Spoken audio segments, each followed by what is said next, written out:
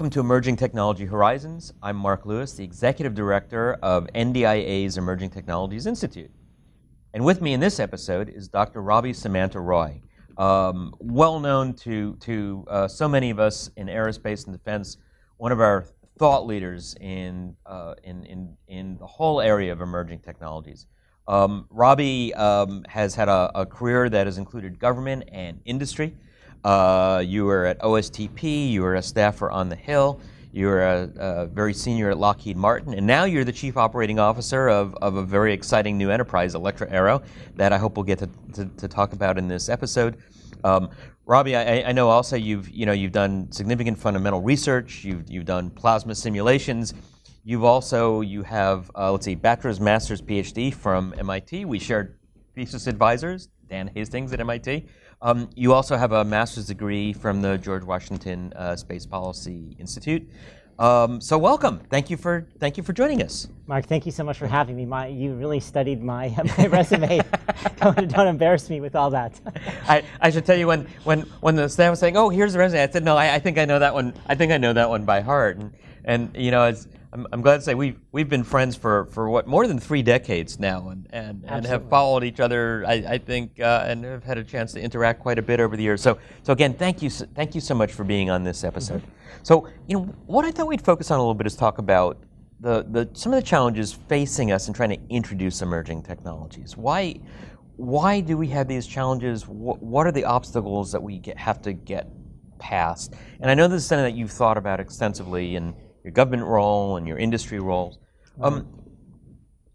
What makes it so difficult?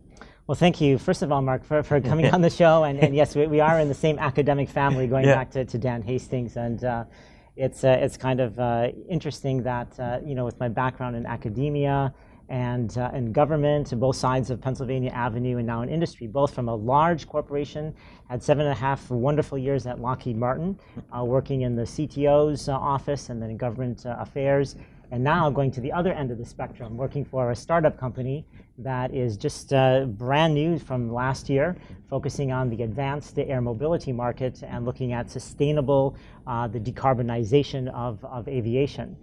So one of the challenges that I've seen from many different perspectives, from a technology perspective, is essentially there's always the tech push community. These are the scientists, the engineers that have great ideas that basically push a technology.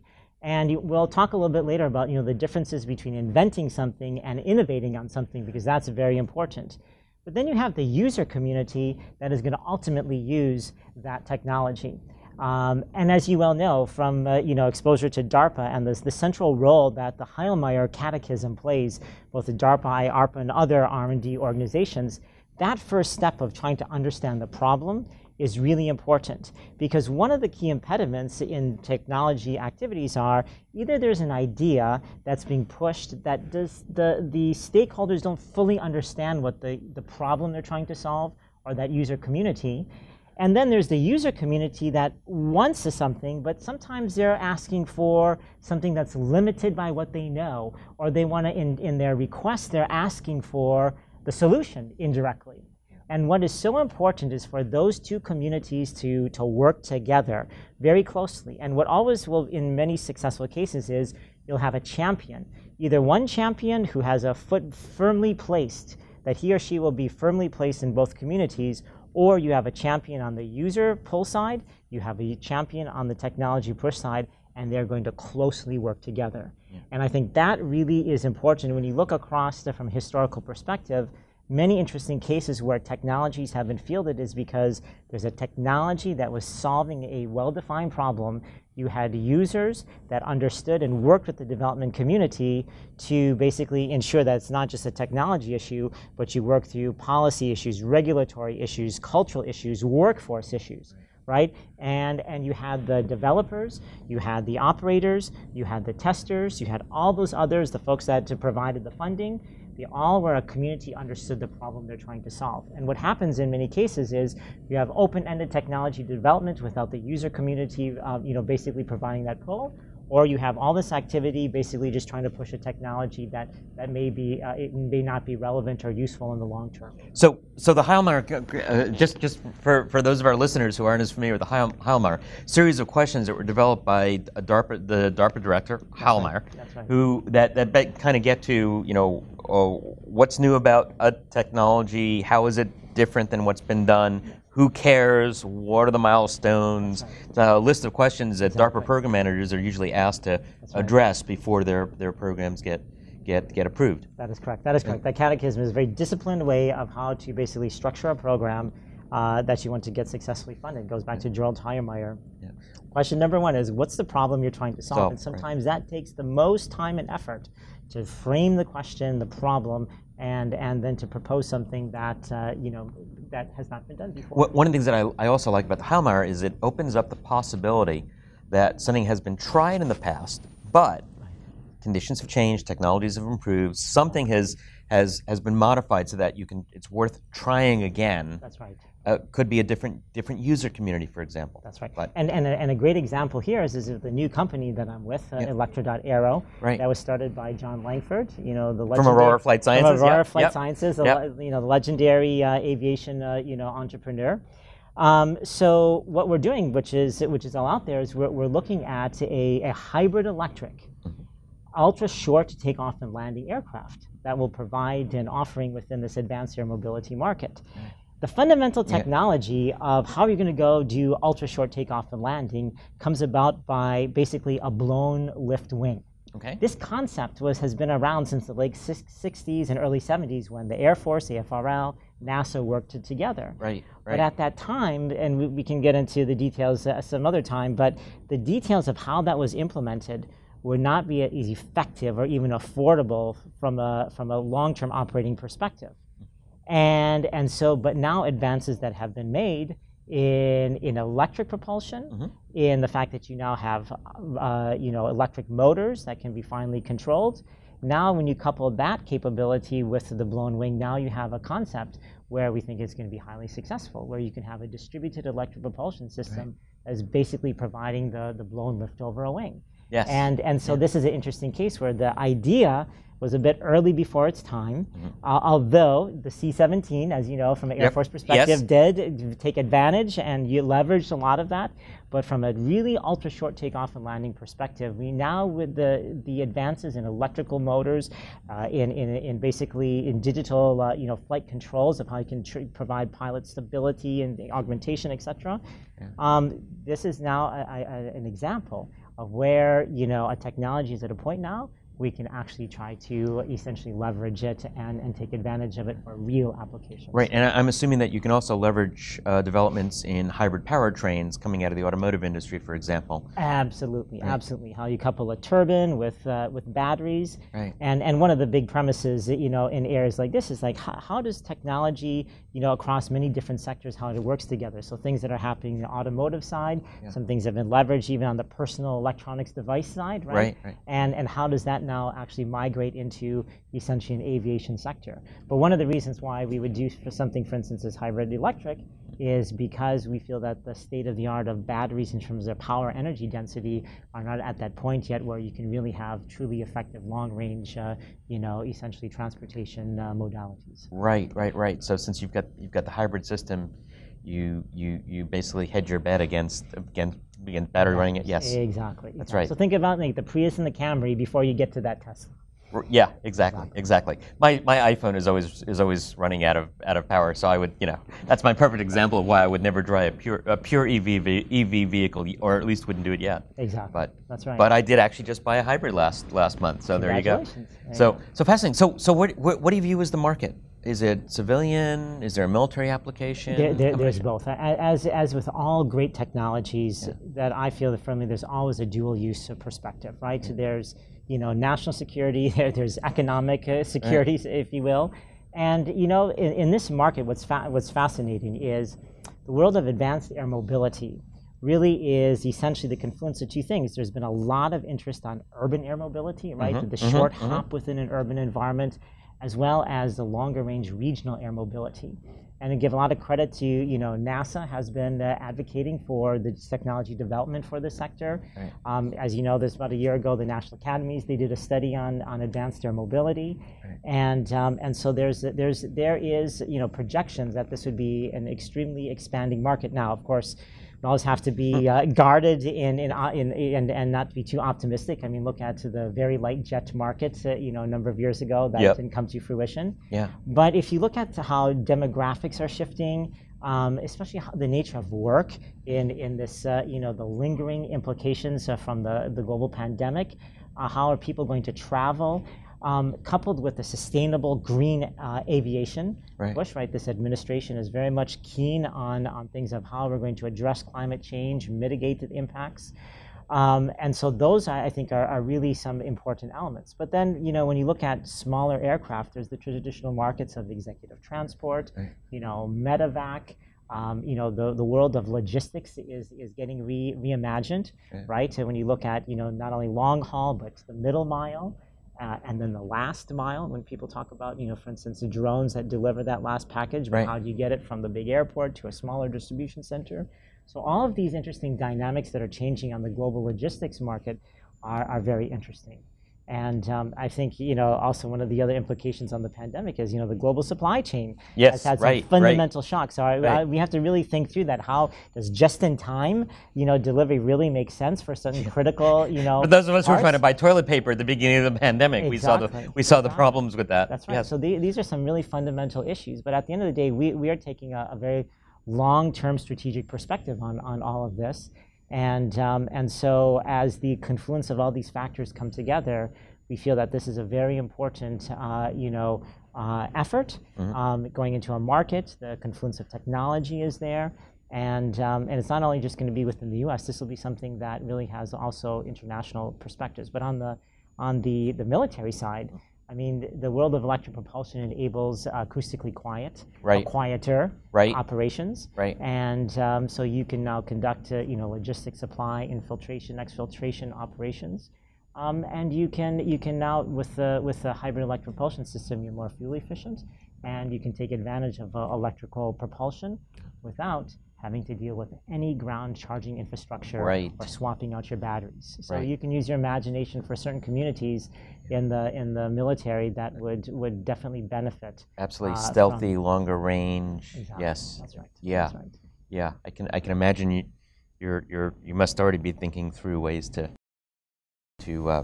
incorporate stealth capabilities, those sorts of So I mean, it's all about, when you talk about electric propulsion, there's the acoustical signatures are very important elements to this, right? And so that's not only important in the military sense, but also if you have a lot of these things buzzing around communities, right? You have to be worried about the environmental impact. I think the long-term important element here is worrying about the sustainability, long-term sustainability of aviation. What's the environmental impact on the globe? So it's not only going to be from an energy perspective, it's going to be about essentially that acoustical perspective, right? It's going to be about the emissions, right? And so all of that has to be taken into account, and it has to make economic sense. Right? So you're going to have to do this and think about this, not just the switches are going to be flipped, but things are going to move in that direction. Are you thinking about a price point, for example, where typical middle-class family can afford? Well, or is that a little further in the future? So I mean, thinking about the Jetsons. Exactly. I want my Jetsons flying car. The Jetsons flying car. So I was promised that flying car. Exactly. So this is something that third week on the job. Yes. And so these are obviously some of the things we have to work with from an economic and customer perspective. But clearly you've got to be. You cannot get entrapped in the Gartner hype curve here, Mark. Is one of the things I'm going to say, right? And so this gets back to turning around back to the whole point of technology. This gets back to an important point of, what are all those factors that are going to have to be aligned to ensure that there's a successful technology transition, right? And this is not just a tech push thing. This is how the broader set of markets, come together, and most importantly, the regulatory aspect. So in this case here, it's going to be the FAA. And so the FAA is, has to go through a measured way. They are responsible for, the world's safest airspace system, right? The national airspace system from a safety perspective. So once you start to introduce new things, how is this done in a very measured way? Right. Yes, understood. Ensuring that safety is paramount at the system level, the vehicle level, the human level, right. air as well as ground, right? So this integrated risk management perspective has to be taken into account. Yeah, and we fully appreciate the folks on in our company really appreciate this. But this gets back to your whole point about tech transition is you have to be very measured and deliberate about all these things to ensure your maximum probability of success. Right. I like your point earlier about delivering, basically I'll paraphrase, delivering what's needed, not necessarily what the user initially thinks they want. There's a famous story that's told at DARPA, might be apocryphal. If it isn't true, it should be true. Right. Where the U.S. Navy, the Navy SEALs had come to DARPA and they wanted faster underwater small personal submarines. So the Navy SEALs have these underwater propulsion units, and they weren't fast enough. And they came to DARPA and said, we need this to go faster. Right. And the DARPA folks were having a lot of trouble. And finally they said, well, why do you need this to go faster? And they said, well, our SEALs are sometimes operating in really cold water, and they have to get out of that cold water as quickly as possible. Right. And the DARPA program manager said, well, why don't we just make you a better wetsuit? That's probably easier. Yeah, exactly. So you're right about sometimes the problem is framed with an assumed answer, and the best answer might be completely out of the box, if you will. Exactly, which is, again, back, what's the problem you're trying to solve? So I think this is really important for your members. And by the way, Elantra.aero just became a corporate member. Welcome to NDIA. Thank you, appreciate it. So, I think that's one of the interesting, sort of challenges in today's world, where we are in essentially a technological competition with a near peer, a peer competition, where technology plays a very, very important role, and across all domains, right? Everything from space all the way down through the ubiquitous cyber arena. Right.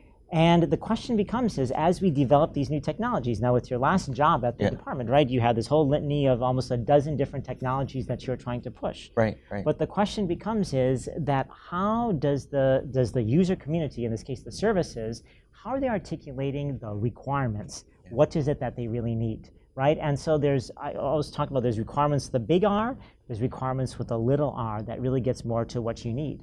And we all know that there's never been a major transformative leap in military capability that ever came from a requirement with a big R. Absolutely. I mean, maybe there is somewhere behind a green wall, but the question becomes is, there has to be this kind of give and take of understanding what the problem. And I think one of the challenges we have now, like you look at Joint All-Domain Command and Control. Right, JADC2. Joint Warfighting, that's right, JADC2, the Joint Warfighting concept. All of these things that are actually now being pushed with the individual services, with the Army's Project Convergence, with the Navy's Project Overmatch, with the Air Force is doing with Advanced Battle Management System, right? They're all approaching things from how are we going to live in this ubiquitous connected world. So the question becomes is, how are you articulating requirements for this? Right. This, I think, gets to the heart of the challenge that we have right now, is how are you going to be able to encourage experimentation, but still with all the right folks, that you just don't have some sort of specially rigged event where there's no leave behind capability, but that you demonstrate something, or you're showing through a set of experiments. You have a hypothesis, you demonstrate something that leads you to the next step, and that there's that catcher's mitt, so to speak, on the acquisition, the service side, the operator side, that says we need this. And how are you going to change that into a program of record, existing, or create something new that will actually really be able to increase that probability of transitioning? And so I think that's what the department is really facing, right now. And whether it is, this broader element of JADC2, or even the journey of how you take a new airplane and put it through. So,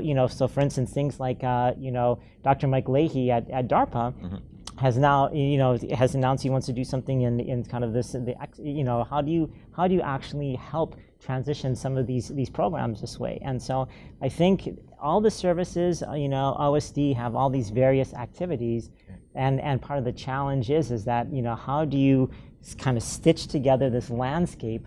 And from your previous position, you're pushing things on AI, you're pushing things on directed energy, on hypersonics. Right. How do they all flow through the system to kind of a catcher's mitt that is able to then take it, if you will, to an operational capability? So we spent a lot of time in the building talking about the valley of death, that valley that makes it difficult, something out of the lab into the hands of the warfighter.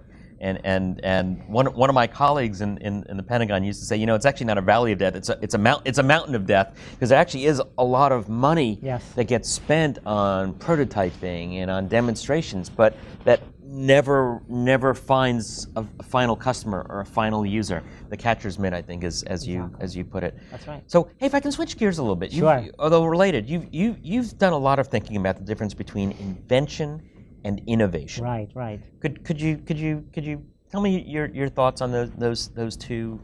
Right. So this is actually fascinating in the national security and national defense perspective. So invention is really the process of coming up with a new idea. You're creating something new, right? Yeah. You're going to end up getting a Nobel Prize because you discovered something new. Innovation is a very disciplined process to take that idea and turn that into something of value. That value in a commercial setting could be it's a product that you basically commercialize, you sell. On the military side, it actually turns into a relevant military capability, an operational capability. But it is turned into something of value. And that innovation process, while there is an element of leveraging a lot of creativity, it has to be a very disciplined process of how do you sort of ideate, how you investigate, and you implement, if you will, these ideas. And I think part of the challenge is in large organizations where things are so structured, how are you able to create that space for individuals to not just only think about innovation on a purely technology side, but in many cases, it's going to be about process, business models, ConOps, new ways of how we employ and use the workforce or personnel in the system, right? Yeah. And that, I think, is really important. So there's a big distinction. And by the way, the Defense Department, many people say they're always the first to invent something and the last to actually adopt. Right. And electric propulsion or a blown wing may be an interesting example of how ultimately that true ultimate employment is something that may be driven by a commercial sector with the military still helping. But these ideas went back to original government research, right? Right. And so I think what is the challenge now that the government has with things like artificial intelligence, a lot of the fundamental mathematical algorithms, the underpinnings for many of the things within artificial intelligence that DARPA, AFOSR, ONR, ARL all helped. Worked closely with the fantastic academic community in the US, right? It wasn't until you had these large-scale computing, you had access to large data, and you had this financial incentive from large tech companies that basically we saw this explosion, if you will, in what DARPA would call second wave or machine learning driven AI. Yeah. And now you come back full circle back to the department. It's like, how are we going to leverage this? We have to establish a joint AI center. We've got to go do this and this. Yeah. So now the question becomes it's the innovation of adopting that for all the various purposes that you need in the department. And that's part of the challenge is it's about the culture. Data. Who's going to collect the data? Where are you going to archive the data? Who's going to be in charge of archiving and the integrity of the data? What are your standards? What are your standards, right? And so all of these are when you have so many, if you will, cooks in the kitchen, then things become very difficult. I see one of the things that the departments have to do is work very closely with industry to align a lot of these standards. What are the lessons learned in big data that we can apply? Of course, there's other extra elements of security that have to be provided, right?